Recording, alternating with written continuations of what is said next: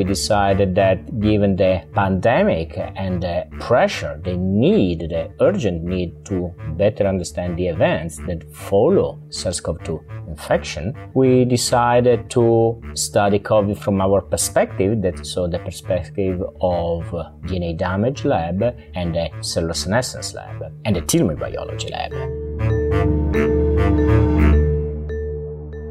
Amidst all the uncertainty surrounding the recently emerged pathogenic coronavirus SARS-CoV-2, one feature of the disease it causes has been clear from the outset and has remained consistent: a strong age-dependent component, with the elderly accounting for a very large fraction of severe cases and deaths. What determines this increased susceptibility to COVID-19 is the subject of intense research. Sara Sepe and collaborators have just published in EMBO Reports a paper entitled DNA Damage Response at Telomeres Boosts the Transcription of SARS-CoV-2 Receptor ACE2 During Aging. We spoke with the study's senior author, Dr. Fabrizio D'Adda di Fagagna.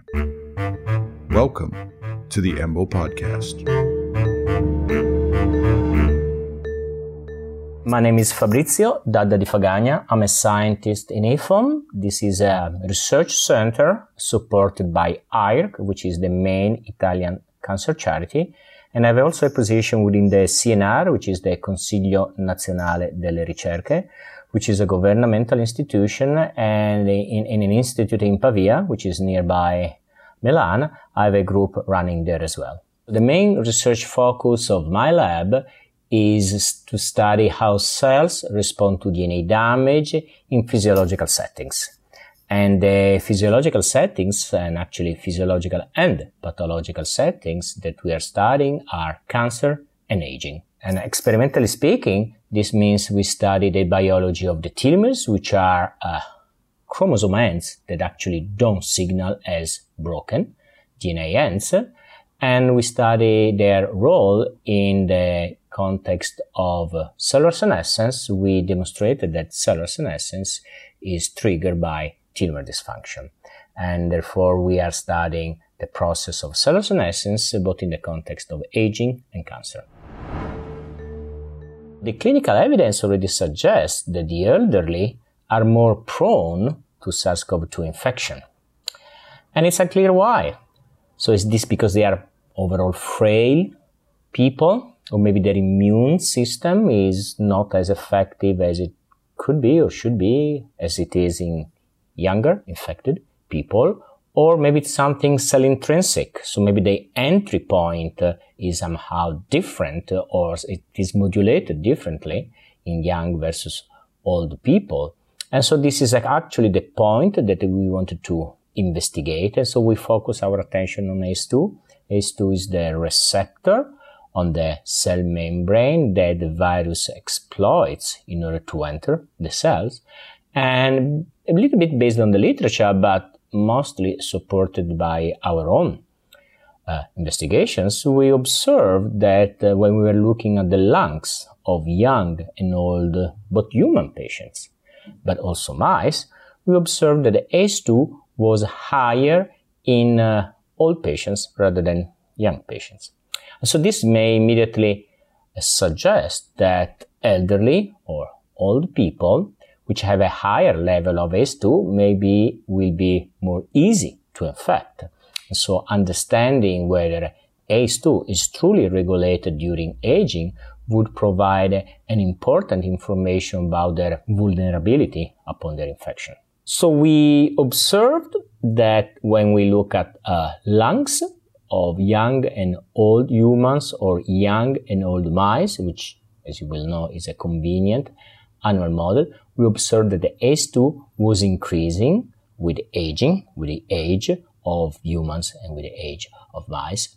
This controlled increased expression was at the transcriptional level, so the protein is more transcribed, and so this hinted to a different activity of the transcriptional promoter, and I will come back to this. So what really was probably the turning point in our story, because of course so far it was just a correlation. Old people, more ACE2. But then we realized that if you take mice of the same age, so both young mice But one is a wild-type mouse. The other is a mouse with critically short telomeres, because we engineered that mouse strain to have shortened and therefore damaged telomeres. And so these mice have a number of age-related conditions. Well, we observed that these mice, which have the same age of wild-type mice, again, they have higher levels of ACE2. So this immediately told us that maybe telomeres were maybe playing an important role in regulating ACE2 expression. We exploited different mouse models. We used wild-type mice, and this allowed us to demonstrate that physiologically, during normal aging, ACE2 levels increase with the age of the mice. We use a mouse model in which we can inducibly and very quickly cause telomere dysfunction by, in this case, removing TRF2. So it's a transgenic mouse which allows the loss of TRF2. And here we see the DNA damage response increases. And the third animal model that we use are telomerase knockout mice. These are mice in which we inactivated telomerase.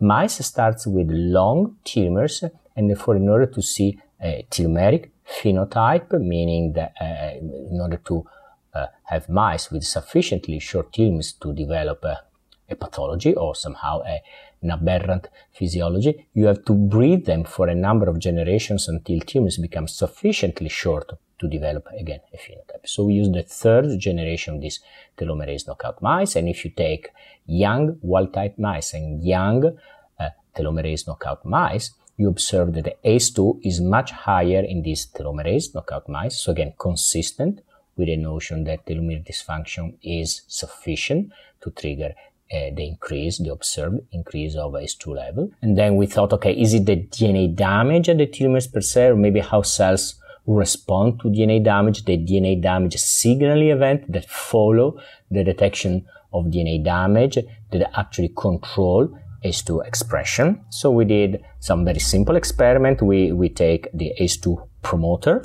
and we engineered a plasmid, so the ACE2 promoter is cloned upstream of a reporter gene, and we introduced this construct in cells. We damaged the cells, and we observed that the ACE2 promoter was much more active than in undamaged cells. So this immediately told us that the promoter responds to DNA damage. So it's not DNA damage per se that is the cause of ACE2 increase, is how cells respond to DNA damage. And therefore we use some drugs, which are a generic inhibitor of how cells respond to DNA damage. A large protein kinase known as ATM is one of the apical key regulators of cellular DNA damage response. If we inhibited ATM pharmacologically, ATM is a kinase, so we use a small molecule that inhibits its kinase activity. We reduced the increased expression of ACE2 following DNA damage, so we could uncouple DNA damage from the DNA damage response activation that obviously was leading to ACE2 level. So we were pleased with that, but of course there was no link to telomere biology. João Passos is an associate professor at the Mayo Clinic working on the biology of aging. His group focuses on telomeres, the DNA damage response, cellular senescence, and mitochondrial dysfunction. Dr. Passos, who was not involved in the study, gave us his assessment of its overall significance.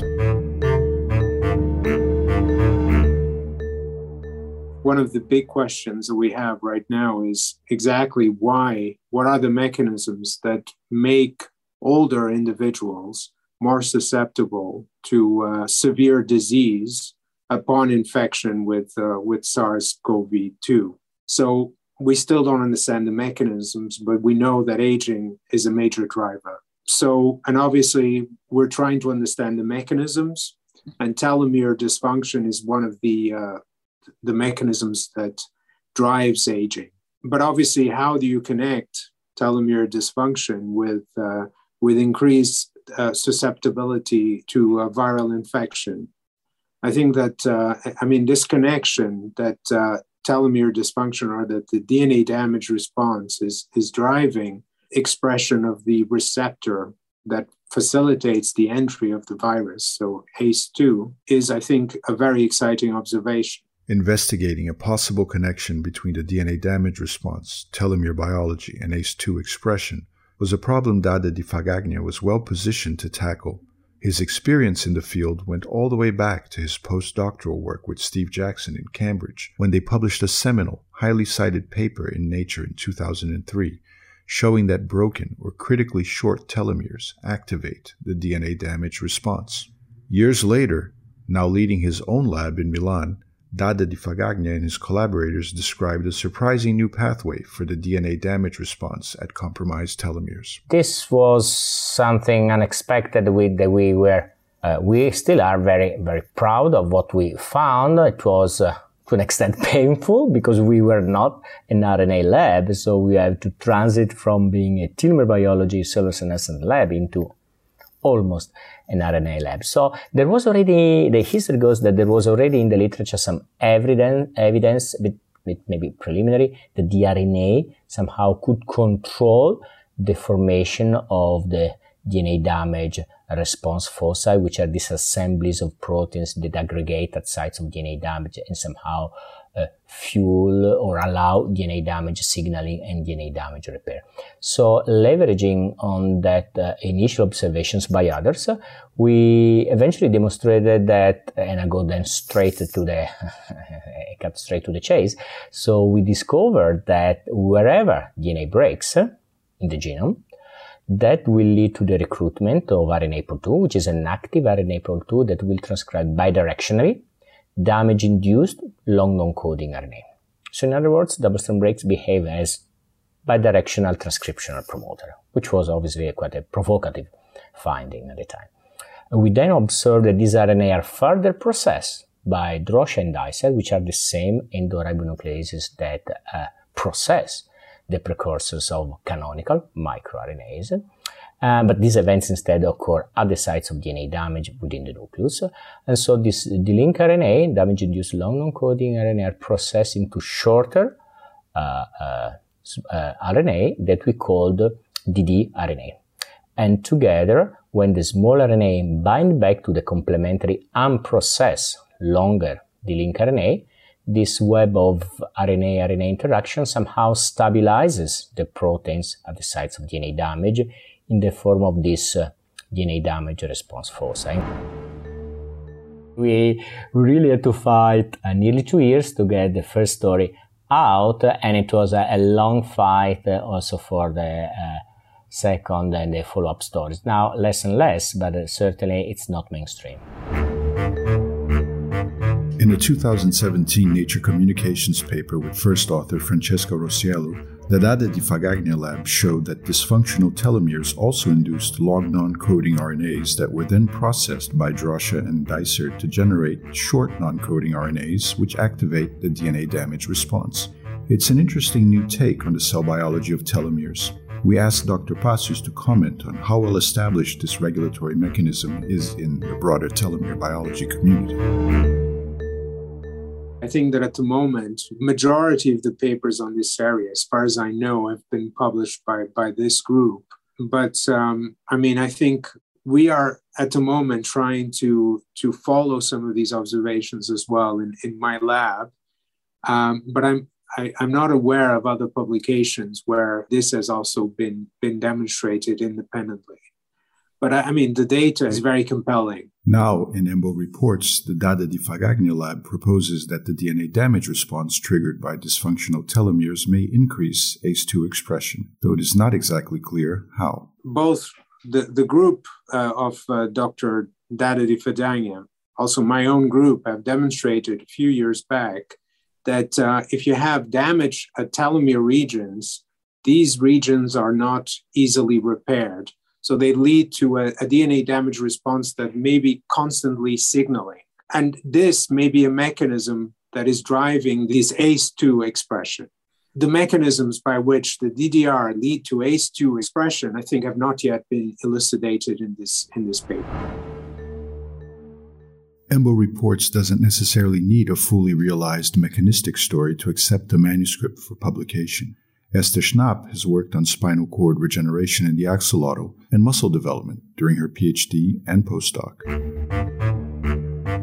She's been a scientific editor at EMBO Reports for 13 years. She handles manuscripts on chromatin, RNA, translation and transcription, and neuroscience. Esther explained what kinds of manuscripts are a good fit for EMBO Reports.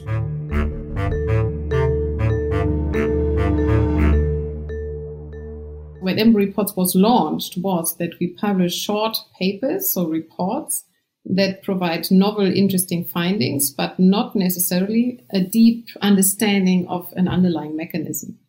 And I mean, by now, EMBO Reports publishes short reports and long articles, but we still do have the report section. And this section looks exactly for these kind of studies. We look for novel, interesting findings with some functional insight. So in this case, for example, the functional insight would be that it's DNA damage signaling that induces or boosts AC2 expression. But we do not understand in detail how this works. So it's an interesting novel finding of interest for the community. Other people can now go and use this and work on it further. But the study itself does not provide a very complete story, with all the details. Another type of paper that EMBO Reports likes to attract or will be very happy to publish are confirmatory findings of really important novel data that are confirmed by an independent research group. And an example would be, for example, non-coding RNAs being generated at DNA damage sites and then also showing that they have a functional role. And if there was only a single paper published on that topic, EMBO Reports would be very happy to publish an independent study from an independent group showing very similar results. What we have had for a long time now is the scooping protection, which means that when you submit a manuscript, then we do not consider anymore from the time of submission what is published elsewhere. So any papers that come out after the submission of a manuscript to EMBO Reports, papers that come out in a different journal are not considered as novelty compromising.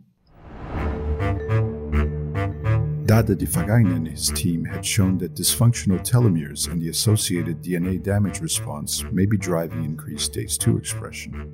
They also show that this can be counteracted by pharmacologically inhibiting ATM, a key player in the DNA damage response.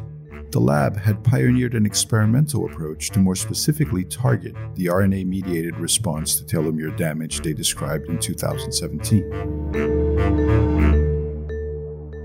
We identified a way to selectively inhibit the DNA damage response only at the telomeres, and this is by inhibiting the RNA, which are specifically and selectively induced at the telomeres when they become dysfunctional. So we inhibit them with antisense oligonucleotide molecules, which are essentially nucleic acids. They are synthetic nucleic acids which bind to this telomeric RNA. They inhibit their functions and therefore they inhibit the ability of this telomeric RNA to activate the DNA damage response at dysfunctional telomeres.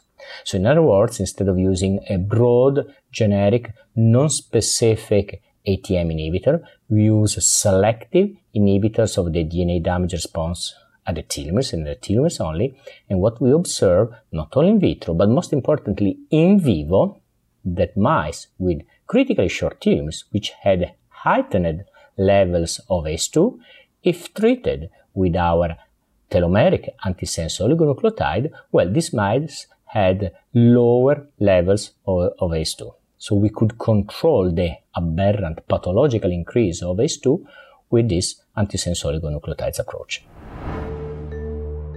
Certainly we see a potential for the therapeutic use of our approach.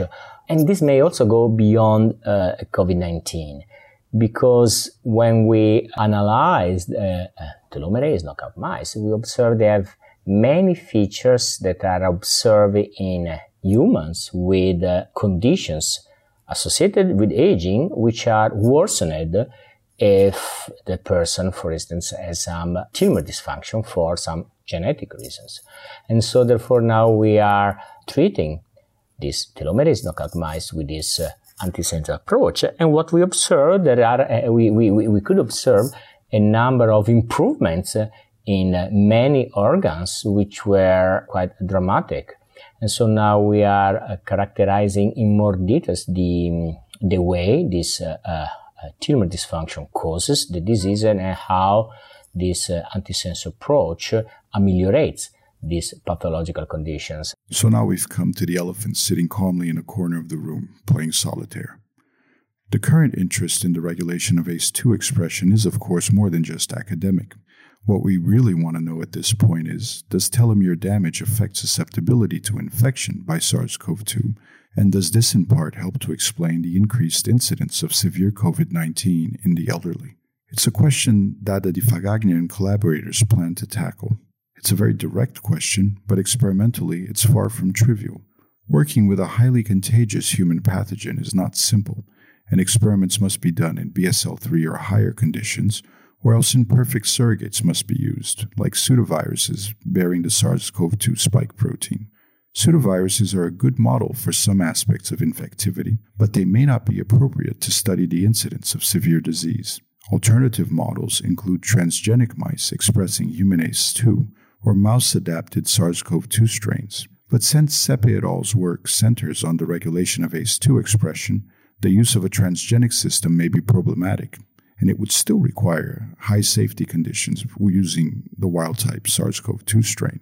And it is not clear how faithfully mouse-adapted strains recapitulate human COVID-19 pathophysiology. In the meantime, other therapeutic approaches to aging and COVID-19 are being explored. There was a paper that was published this year in July in Science. That was by the group from Paul Robbins and Laura Niederhoff, and also had people here from Mayo Clinic, James Kirkland. They've shown that if you take aged mice, if you infect them with a sort of coronavirus, but a beta coronavirus, so not exactly the human, the SARS-CoV-2, but these mice have basically, you can kill 100% of these mice, but then if you treat these mice with senolytic drugs, so drugs that eliminate senescent cells, you can actually extend the lifespan of aged mice under these conditions. And also if you genetically remove P16 positive cells. So this kind of demonstrates that senescent cells are somehow also contributing to the negative outcomes that you see during SARS-CoV-2 infection. So obviously this is connected with this paper, because while they demonstrate that senescent cells are involved, they don't actually have a mechanism by which why would senescent cells be responsible for increased susceptibility to death or negative outcomes.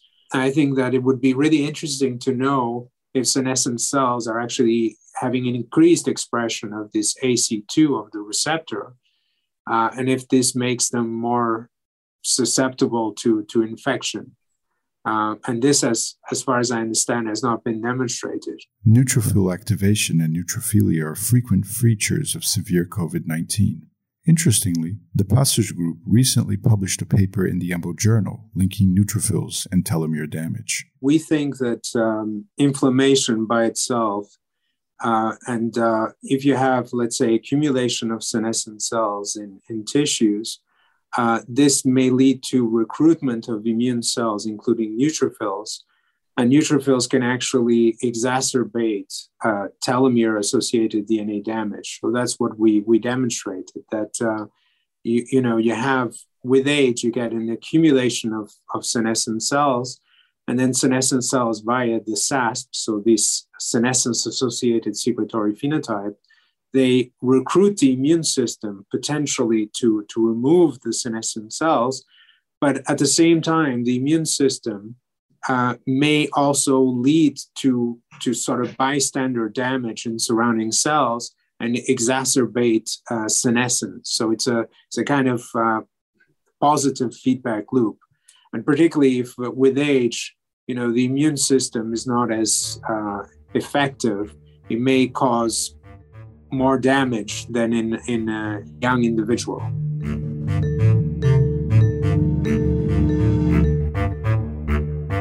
To find out more about about the Dada di Fagagna group's research, you can go to efom.eu. Their paper, DNA damage response at telomeres boosts the transcription of SARS-CoV-2 receptor ACE2 during aging, is free to read at emboreports.org. You can also find it at the Embo Press collection of open access COVID-19 papers. To learn more about João Passos' work, visit his lab page at mayo.edu. Thank you for listening to the Embo Podcast.